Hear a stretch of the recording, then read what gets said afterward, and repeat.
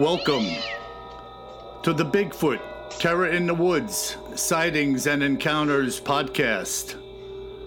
I'm your host, W.J. Sheehan. Ladies and gentlemen, friends and fiends alike, welcome to the Bigfoot Terror in the Woods Sightings and Encounters podcast. I'm W.J. Sheehan, author of the series of books which bears the same name as our show. And I thank you for joining us. All of my books are available at our webpage, BigfootTerrorInTheWoods.com. Follow the link in the store to Amazon, where they are available in both paperback and ebook formats.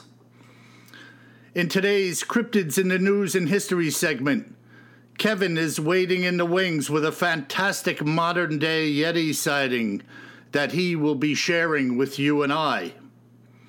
And in part 2, I am going to recommend that you both acquire and wear an adult-sized diaper, because the story you are about to hear may just cause you to lose your carry-on luggage, if you catch my drift. So bizarre is this tale that I must forewarn you to be prepared. And we will yet again wrap things up with some very interesting mail from listeners such as yourself. And before we set sail for today, may I offer up a big shout out and a grand thank you to some friends of mine who have been a great help along this road on which I travel. Putting this podcast together and just being good old blokes in this Bigfoot community of which I am now a part. Tony Merkel of the Confessionals podcast was very helpful to me, and for that I am most grateful. Brett and James of the Lost River Legend Show were instrumental in helping us put this podcast together. And of course, my buddy Wes from Sasquatch Chronicles. These people are great people. I'm happy I've met them. And in this small Bigfoot community, I have to say I couldn't be doing what I'm doing without such people by my side. So I thank all of you guys. They all have great shows, and you should be supporting and listening to them. And my heartfelt prayer is that God bless them all. And now, allow me to pull the pin and toss this pineapple into my brother's foxhole. Kevin, how you doing today? I'm doing great, Bill. Quite an introduction there. I don't have my diaper on. I'm getting a little nervous. Well, maybe we should allow people to hit the pause button to go down to their local pharmacy and buy a box. Yeah, this. All right. What I have in store tonight is one of those freaky deaky stories, and there's plenty of them. But everything is grist for the mill on this podcast, so we might as well have at it and everything else as it comes to mind. So what do you got cooking today, bro? Yeah, so I saw this story. You probably saw it. A lot of our listeners might have seen it as well. We're going to talk about it a little bit and kick it around. So this story came out initially as a tweet, believe it or not, from the Indian Army back on April 9th. So just a couple of months ago here. So gentlemen from the Indian Army tweeted out that they had found Yeti footprints in Nepal. And then different newspapers, magazines published it. The story I'm going to quote came from Dina Paul and Tanya Dutta of the Washington Post. So, they published, the headline was, Indian Army reports it found Yeti footprints in Nepal. Skepticism ensues. The mountaineering team says it turned over its evidence to experts for evaluation. So, and that's the whole headline. And then they go on and say, breaking news, Yeti are real. And they're on the move, at least according to the Indian Army, which said Monday that its mountaineering expedition team stumbled upon a set of mysterious footprints in Nepal. Wow. No, yeah, it's pretty cool. No, we're not confirming that this elusive snowman actually exists, but while the prints might be a fraud, the report seems to be real. So, and the Indian Army went on too, and they tweeted photographs, which you can find in periodicals like the Washington Post and others online, photographs of these giant footprints. So, what the Army actually tweeted from their official account, so these aren't individuals, this is the Indian Army Twitter account, that an expedition team had come across mysterious footprints of mythical beast Yeti, measuring, get this, 32 inches by 15 inches. Oh my God. Yeah, giant footprints. And they found them close to a place called Makalu Base Camp. And that was on April 9th, 2019. Now, let me ask you something. I'm not putting you on the spot. Maybe you read this, maybe you didn't. Yeah. Is Makalu Base Camp one of the camps near the bottom of Everest? No, it's in the same general area, though, from what I can tell. But what's interesting is, and when I was researching around the story and looking back at, some of the Yeti facts, is that, I did learn that going all the way back to the early 1900s, this area of Makalu appears to be a bit of a hotbed for Yeti. Wow. Yeah, so a lot of the sightings are there. Now, is this where Yeti was purportedly first sighted in this area of Nepal? Yeah, well, certainly in Everest, there's sightings of Yeti or the abominable snowman. And that term, by the way, the abominable snowman, was coined all the way back in 1921. Right. So, the myth of the creature has been around for quite a while. But it's been seen on Everest, around the various camps at Everest, up to like 25,000 feet. There's reports of seeing either the beast itself or footprints from the beast. Well, when you're talking about, what did you say the size of these tracks were? 30-something inches long? Exactly, 32 inches by 15 inches. Oh, my God, this thing has to be freaking a genuine monster. Yeah, now, they talk about it in the research on Yeti and the abominable snowman, that he's like 7 or 8 feet tall. And then there are reports that as these footprints melt into snow, if you can imagine, they may actually get a little bit bigger than they appear. The Army didn't tweet that, but as I went out and did the research, I did come across things like that. Yeah, no, it makes sense because as the melt occurs, they do enlarge if nothing else is there to cover them. It would appear that way. Even my own boot prints in the snow, if you get the sun beating down and nothing's falling on top of them, the print does become exaggerated. Yeah, a little exaggerated, but it's not like it gets 3 times bigger or something like that. It's interesting that you say this, and I hope I'm not falsifying what I'm about to say in any way. I believe in my reading of Sanderson's book, The Abominable Snowman Come to Life, which is a fairly old publication, there was an account in there somewhere of, I believe it was Indian Army soldiers. Now, this was while India was still under the rule of Great Britain. And there was a report of some men or a group of men that had gone out to string some type of line. I don't know if they were talking about telephone line, telegraph, but a crew went out and they disappeared. None of them were ever found. Oh, wow. So a party of soldiers went out under orders from their commander, and they came across a monstrous hair-covered beast. I believe the story said it was 10 or 12 feet tall. Whatever the height was, it was gigantic. They caught it sleeping in a cave, and they shot it.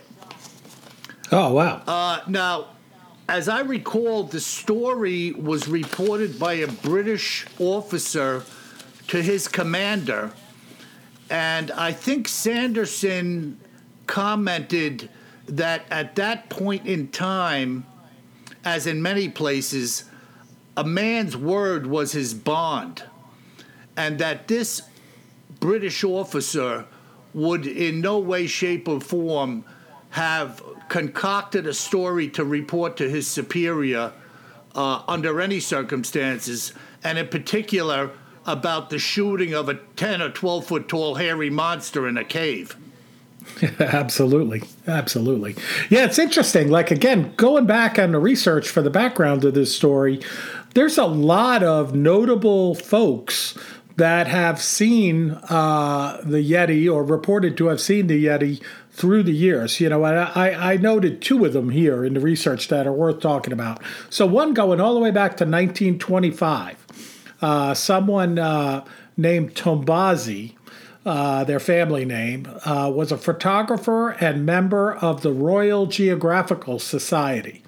And he wrote that he saw the creature at about 15,000 feet near a place called Zimu Glacier. Wow. And he later wrote that he observed the creature from about 200 to 300 yards away for about a minute. And then the quote from him goes as follows. Unquestionably, the figure in outline was exactly like a human being, walking upright and stopping occasionally to pull at some dwarf rhododendron bushes.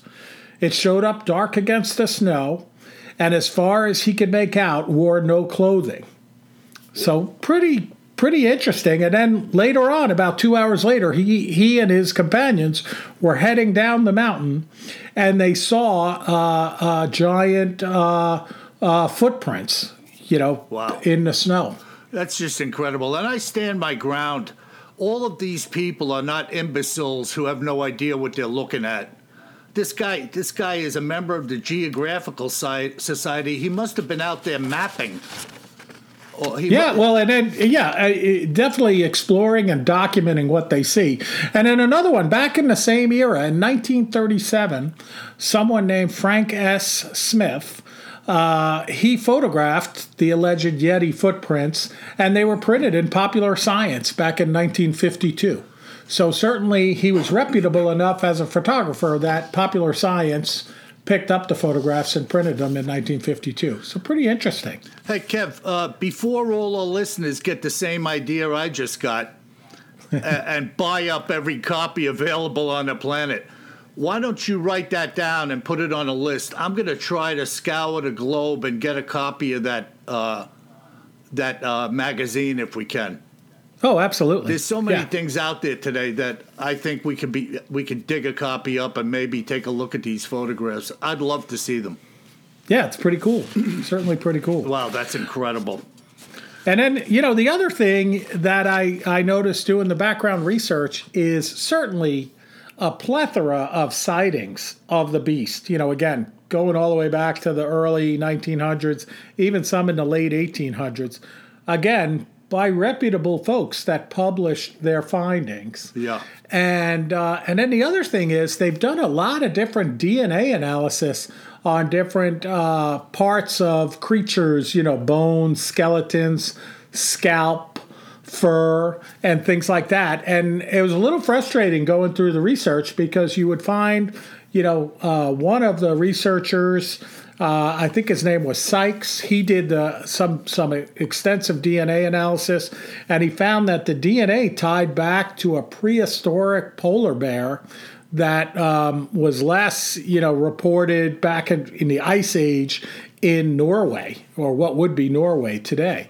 And, so that was really exciting back when he did that research. But then you read on, you do some more research, and you find that someone else tested the same samples only a couple of years later and found it to be some other kind of bear that's relatively common, in Nepal, but doesn't walk on its hind legs or anything like that. So it's quite interesting how many different reports there are of different types of either medical analysis of the samples or full-on DNA analysis of the samples, but nothing ever that was quite conclusive. Yeah. Now, it sounds like those samples were that of a variety of different bears from different ages. And this is what goes on out there. You know, people have these things locked up in their hut in Tibet, and somebody finally convinces them to give them a piece so they can have it analyzed, and it turns out to be the skull cap of a yak, or their mother-in-law. And, sorry, all you mother-in-laws out there. But no, I mean, that's just the way the story seems to go, you know. But, yeah, no, absolutely. But it is interesting, again, how many sightings there are, how well the sightings are documented. There's always photographs, including in this last sighting and report in April, of the giant footprints. You know, and again, it's in very cold places, up on a mountain typically, and it's a barefoot type of footprint. You know, BARE, not BEAR, of course. Right. Yeah, there's no doubt, and any hunter worth their salt, any outdoorsman who's done any tracking, including those that I've spoken to, there's a distinct pattern to the paw print of a bear, and in fact, most hunters who hunt bear can tell basically the size of the bear based on the print. So these people are well schooled in what they're looking at, and they're not going to mistake a barefoot humanoid print for that of a polar bear, a grizzly bear, a black bear, a red bear, or any other kind of bear. They know what they're looking at.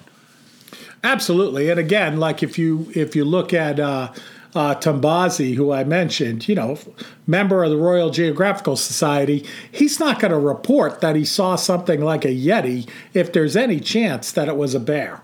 Right. He looked at it. Yeah, exactly. Which harkens back to what I said about this British officer's report to his commander about the killing of this giant beast in the cave by these Indian conscripts. Yeah. He's just not going to put his neck out there if it didn't happen. But on the flip side of the coin, it was a truthful encounter, and in all truthfulness, he reported it. Right. And of course, this report that I'm talking about today in Cryptids in the News came from a tweet from the Indian Army. You know, and folks may be sitting out there, if they've never been to India, never seen members of the Indian Army. You know, I'm not an expert on the Indian Army, but I've been to India probably 8 times, as you know, Bill, most recently about 3 weeks ago. Yeah. And, you know, you run into the Indian Army when they're around, you know, some of the national treasures. Like I went up this time to see the Taj Mahal. And these guys and gals are all business. You know, they're scanning you down while they're holding automatic weapons, and not like they're going to be joking around about seeing Yeti and tweeting it. Yeah, you know? No, there's no doubt about it. Well, yeah. I'll tell you something, man. That was an excellent report on the Yeti, and I'm sure this isn't the first. This won't be the last time we'll be digging into that creature for sure. All right. Well, yeah, absolutely. So now we'll all get ready for you to scare the bejesus out of us, huh? Yeah, well, let me do something in preparation. My dear listeners, little did you know when you tuned into this podcast today that you were about to enter a realm beyond all space and time. It is, in fact, a place which you will never forget. You are about to enter the Bigfoot Zone.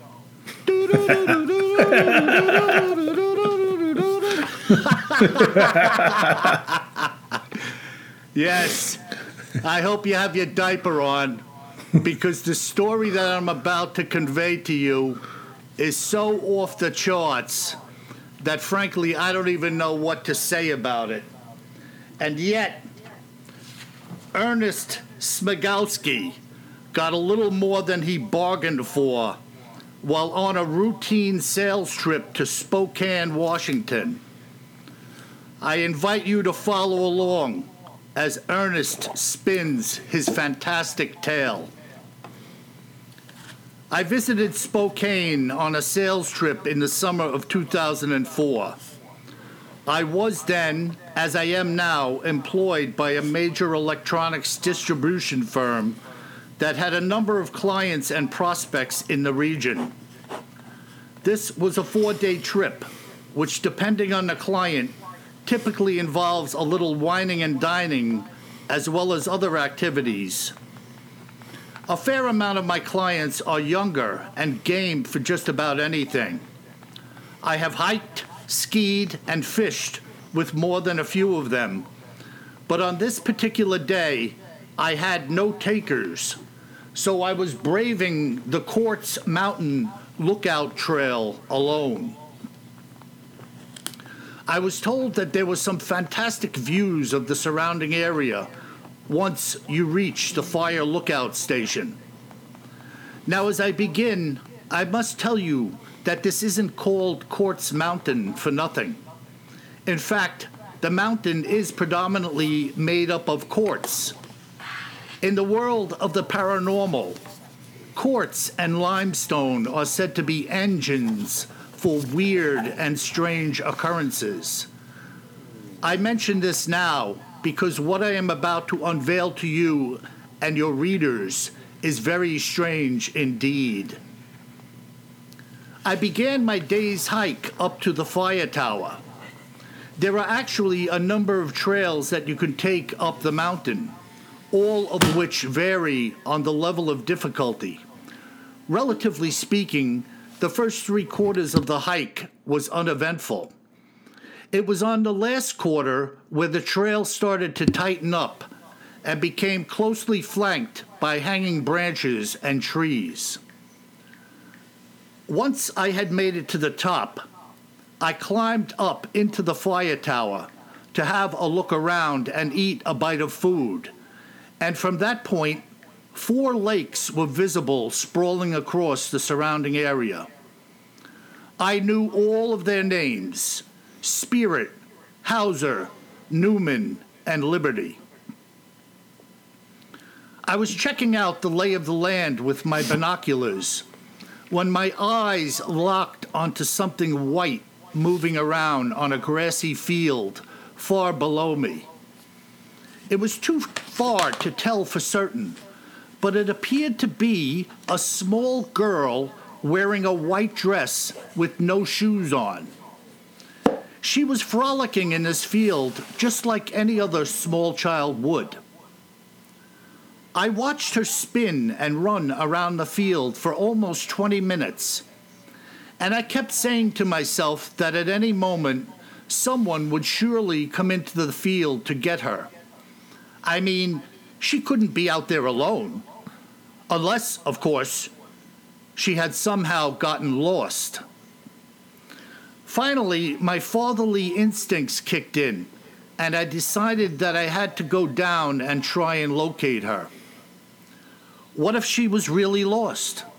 She could die out here and nobody would know. I couldn't walk away from here without knowing she was okay. I estimated the distance between us and figured out which trail was the most direct before I departed from the fire station, heading in her direction. Once I entered the trails, I could no longer keep an eye on her. It was a blind hike downhill, and I could only hope that I was heading in the right direction. A strong sense of urgency had welled up within me about this little girl, and I was going down the slope at a frantic pace, hoping that the forest would break open, revealing the field as quickly as possible. After about 30 minutes, the forest gave way and I entered a field. Immediately, I started to look in every direction, searching for the small child, but I didn't see her anywhere. I thought that maybe I had found the wrong field. I was about to continue onward when I heard what sounded like a little girl singing, but it was very faint. Frantically, I started to look around in every direction, when suddenly, standing far out in the field, was the little girl. I couldn't understand it. I had just looked in that same direction and saw nothing. There was nothing in this field to hide behind, yet there she was, dancing around as though she had been standing there all along. She couldn't have just run out there in a matter of seconds. For a moment, I could only stand where I was and question my own sanity. After a long moment, I yelled, "Little girl, are you lost?" She didn't respond at all. She just kept skipping, dancing, and singing. I shouted again, taking care to raise my voice. "Hey there, little girl, are you all right?" Suddenly, she stopped dancing and just stood with her back to me. My hair is actually standing up as I am telling you this, because what happens next is out of this world. That little girl, wearing a white flowing dress and no shoes, was perhaps 80 to 100 yards away from me. And she suddenly started to transform before my very eyes. The dress seemed to melt away from her as she grew and began to turn dark. I wanted to run, but I was frozen where I stood. There, right where that girl had been standing mere seconds ago, was a monster. I grabbed the sides of my head and fell to the ground. I thought that I must have had a stroke and I was going to die here, delusional and alone. All I could do was lie there in the grass, holding my head and trying to sort out the pieces of what was happening. After a time, I rolled onto my side and sat up. Once again, my eyes fell upon that monster as it walked away. It crossed the length of the field before disappearing into the trees. Even when it was gone, I remained where I was. Even now, I am unsure how long I sat there, not being able to come to grips with what I had just seen. I spun my yarn quickly and with a great deal of personal shame. At some moment, I managed to get back to my feet. I managed to get my feet back under me and made my way back to my car. That afternoon, I walked into a doctor's office. I wasn't sure of what I was going to say, but I had to make sure that I was okay. I was eventually called in, and the doctor asked me what he could help me with. I spun my yarn quickly and with a great deal of personal shame. He told me that the mind can do funny things, and then he asked me if I had been working long hours and traveling a lot. He must have thought I was off my rocker and popping some pills, and frankly, I couldn't blame him. Who would believe my story? The doctor wrote me a prescription for something to help me sleep, telling me to follow up with my regular doctor when I got back home. To this day, I cannot shake the events of that afternoon. It haunts me like a reoccurring nightmare. By the way, I neglected to tell you the name of that account is from Volume 1, and it's called The Shapeshifter. Pretty bizarre, isn't it? Boy, that's really bizarre. I don't know about anybody else in the audience, but when you were talking about that little girl in a white dress and it started to get a little creepy, I was just afraid that her twin sister from The Shining wasn't going to show up. Yeah, I mean, I kind of left it intact, the story as you heard it. But the description of this thing was not just a monster. It was a hair-covered monster of immense proportions walking away from him across the field. And it was the girl who what I believe shapeshifted from the appearance of this little girl into this monster which just rocked his world and sent him to the ground holding his head. Yeah, unbelievable. I mean, we hear and read about lots of these different accounts of Bigfoot sightings that have to do something or appear to have something to do with like paranormal behavior, like this shape-shifting. And I think they fall into at least two different categories. So like this one, clearly, he said he was 80 to 100 yards away, right? And he sees something transform from a little girl in a white dress barefoot into this giant hairy beast. So, clearly that is a shape-shifting, encounter, a true shape-shifting encounter. And then we hear of these other accounts where someone sees a Bigfoot and it appears to disappear.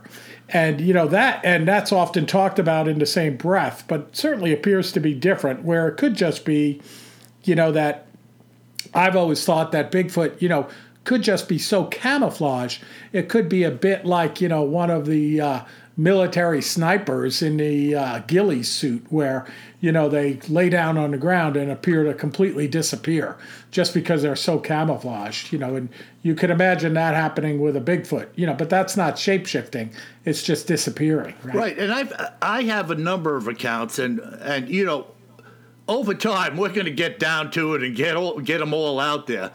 But Bigfoot seemingly gliding across the ground and leaving no tracks.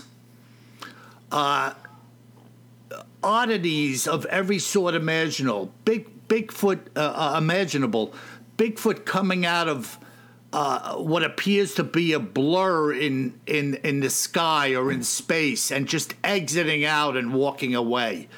All of these strange things, which to me is why I have my own theory about the demonic realm mimicking the natural realm. If I've said that once, I've said it a dozen times. I think there's two different things going on here. I think we have some type of bizarre demonic happening, crossing over and blurring that which is real, which is the flesh and blood Bigfoot. Now, this guy, he saw this girl from way up at the fire tower with his binoculars and went down to check her out.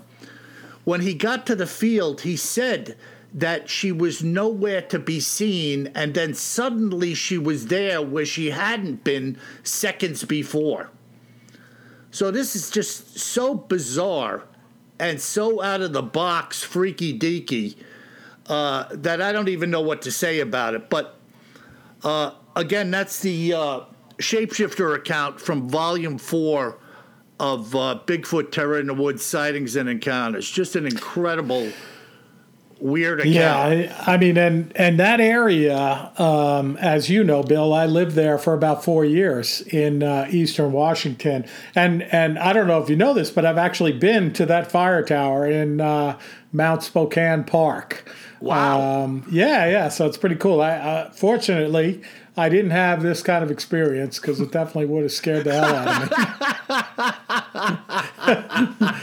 me. Let's be clear about that. But, that whole area of eastern Washington and northern Idaho and western Montana, pretty darn rural place. I mean, I don't know if I ever told you this story, but, when I was out there with my wife, my kids were little, and we were hiking one day up in northern Idaho. We were camping at a place called Priest Lake.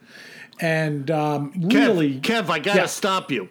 Are you aware that I have an account in my new volume, The Priest, which occurs at Priest Lake? Oh, okay. So you and I have never spoken about this. No, I've never told you this. And you're just laying this on me here today. Go ahead. I didn't mean to interrupt you. So we used to see some weird stuff, when we're hiking around in mountains.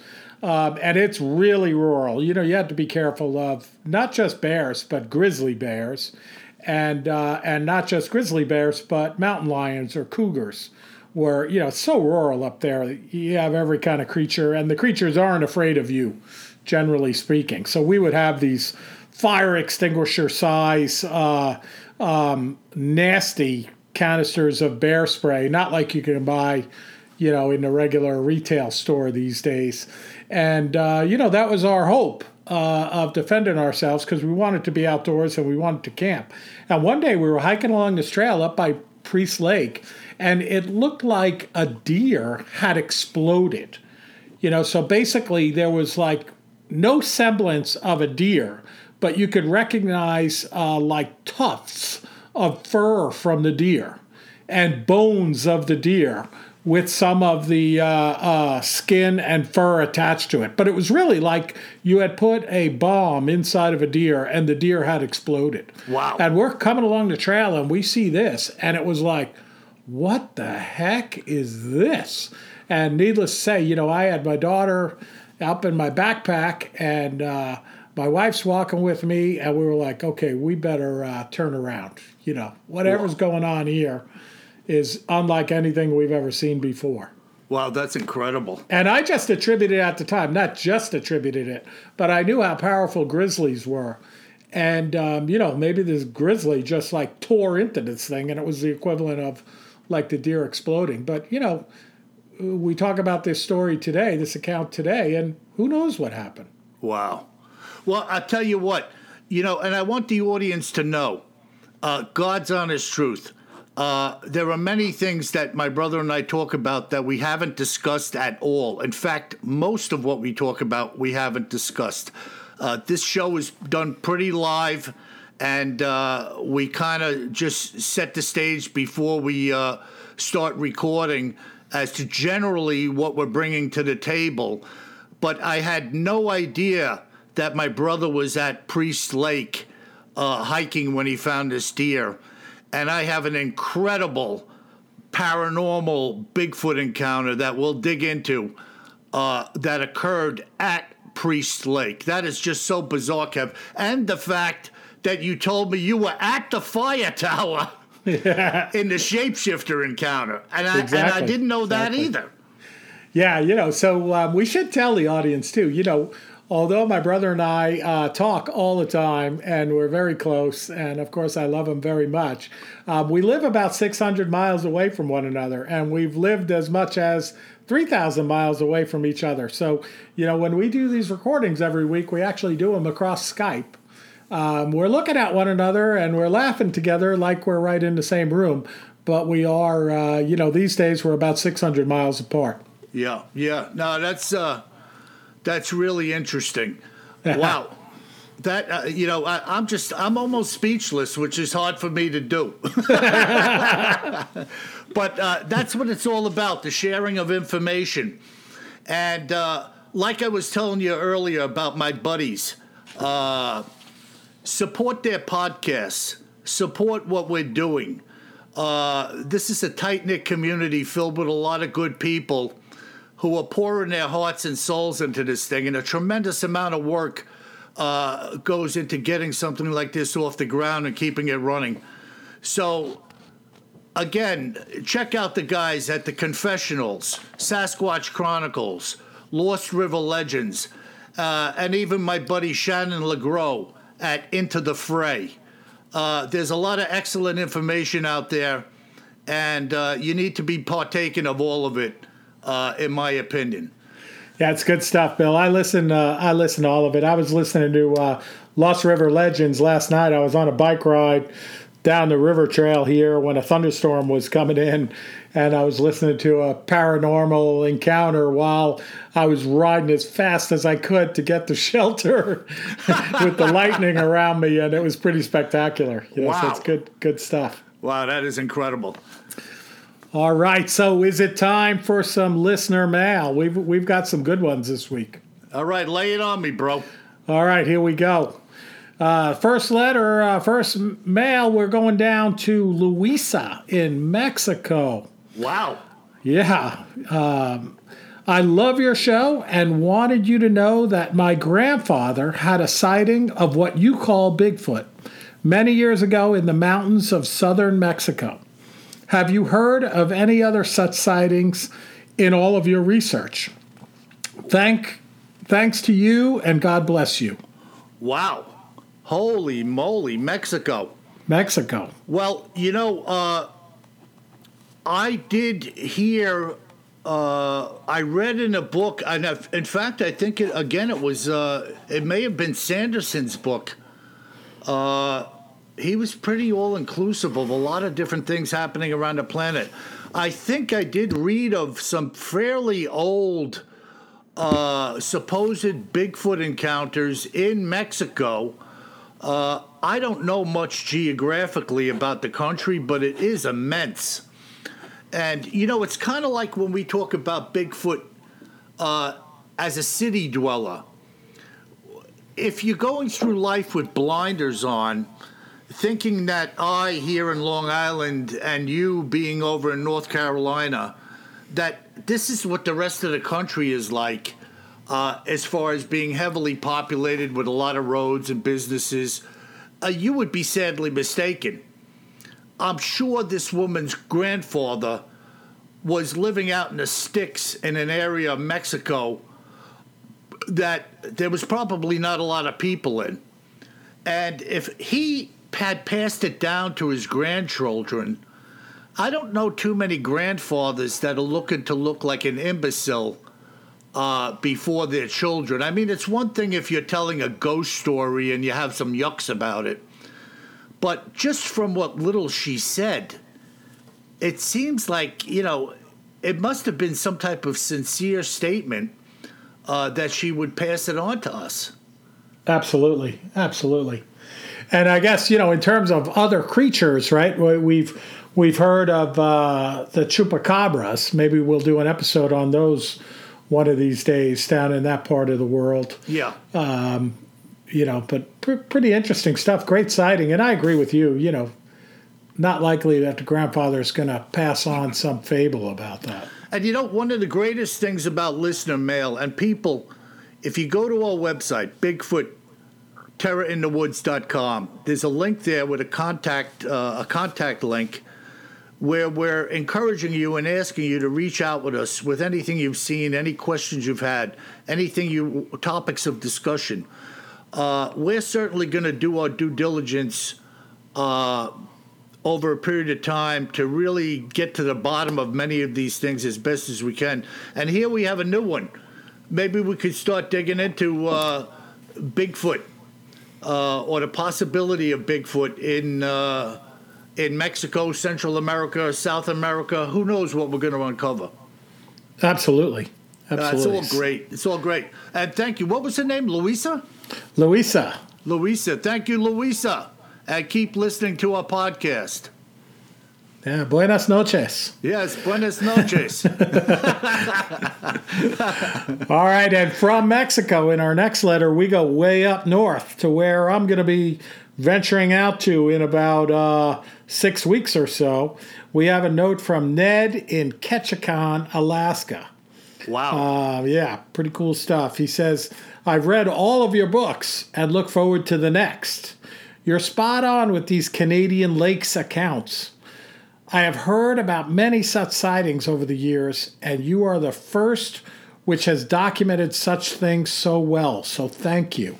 Wow. Are you planning any audio versions? And if not, I hope you will consider that. Apparently, Ned missed our last podcast, right? Yeah. Well, Ned, I was saying on the last podcast, I'm just about to put the wraps on my first audiobook, and that was also done in response to readers reaching out to me and saying to do this. I'm an old-timer. To me, an audiobook was a non-event. I figured nobody would buy these things. And, well, it turns out that it seems like more people are doing these audiobooks than are doing or reading paperbacks and ebooks. So I'm a little behind the curve, but I promise you I'm doing my due diligence to get every book in audio form, hopefully by the end of the year. But it takes a lot of time. It's a lot of studio time. Making appointments, showing up, spending 2 or 3 hours at a clip in front of the microphone. Then the technician has to do his work on it, and I have to review it. It's a big process, but I'm working on it, and I'm going to get it done. And thanks, Ned. That was awesome. Now, Cool. the other go thing, ahead. the other thing is, Kev, there is so much activity in and around Canada, and particularly around bodies of water, of which there are just like a gazillion lakes up there, and tributaries, and streams, and rivers, and woods, and fish, and moose, and you name it. I mean, this is just like entering the land of the lost. So it doesn't shock me at all. They say everything grows bigger in Texas. Well, I'm here to tell you, from what I've heard, everything grows really big in the Canadian wilderness. So we're going to keep knocking on that door, and I'll be laying out for you certainly anything that comes my way. Yeah, and when we were living out in eastern Washington, we had some friends that were Canadian, but lived down in eastern Washington, and we would go up and stay with them at their cabin up in, as they call it, beautiful British Columbia. And I'll tell you what, it was so rural up there on the lakes, spectacular, and truly so dark at night that you could not see your hand in front of your face. I remember trying out that, cliche to see if it was true. Yeah. And you couldn't see your hand in front of your face. It's just so dark. Wow, that is intense. Yeah, so rural. And could you imagine being out in that wilderness alone, or even with other people, in that type of darkness, and hearing something prowling around, or hearing some bizarre howl start ripping off into the woods, and you're left there thinking, what the heck did I get into out here?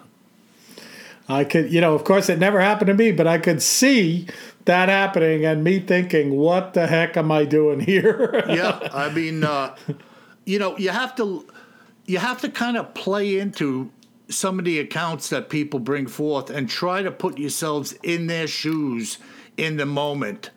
I joked when we did the account, The Fight, and I said, yeah, if you were a real man, you would have rowed closer to shore.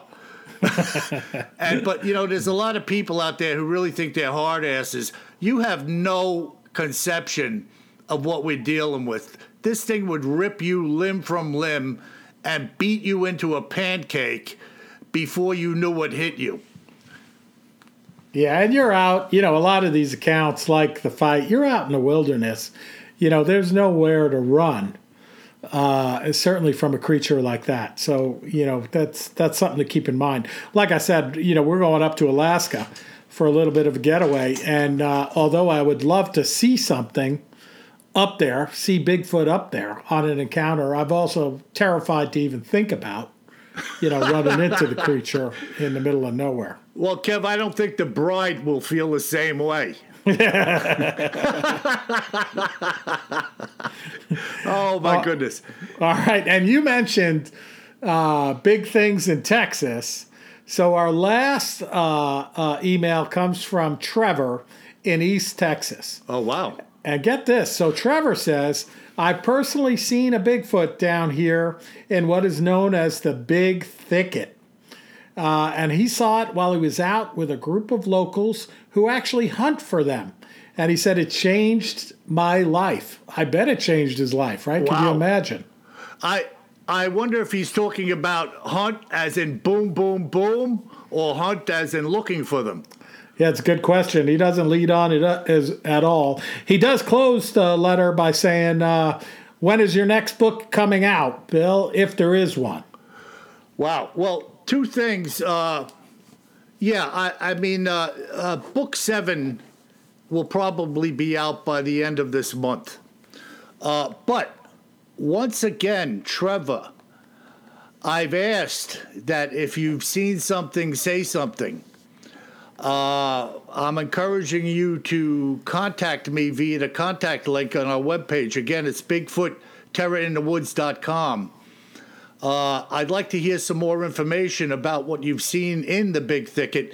Now, this Big Thicket place, Kev, is an area in Texas where quite a few people apparently go in there and have had sightings of the hairy man. And there's some really strange goings-on in that place. And not too long ago, I was hearing somebody talk about some of this area as though it was almost impenetrable in spots. And perhaps that's why they call it the thicket. I don't know what comprises the woods down there, but it must be like trying to get through a briar patch. Yeah. I was actually thinking of Briar Rabbit. Oh yeah, there you go. So, don't throw me in the briar patch. Wow. But yeah, no, there's a lot of sightings too in Texas in general. Like you said, I'm not familiar with the Big Thicket, being a relative newcomer.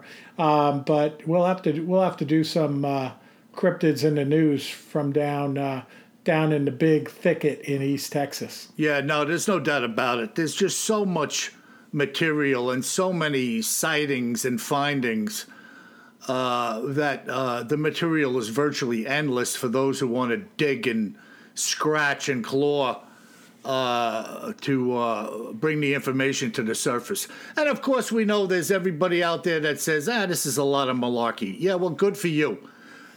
Tune into Fairy Tale Radio next time and watch Cinderella and Prince Charming dancing around, all right? I have no stomach for that stuff. Awesome. All right. Well, you mentioned some of the folks that we're big fans of, and some of the same folks that helped us out getting this podcast going. And I'll ask again to the folks out there listening. First off, thank you for listening to us. We really appreciate it. As you can tell, we're having some fun doing this as well. And please leave us a review on your favorite podcast site, podcast source. And a lot of you have done that so far, and all the reviews are great. So please continue to just take a moment of your precious time and leave us a review. Yeah, and tell your friends to listen to us too, or else. Don't make me unleash Fang Fang from his shed. And in closing, thanking you once again for joining us, may I once again remind you of just one thing. Always carry more gun than you think you're going to need. Sleep tight.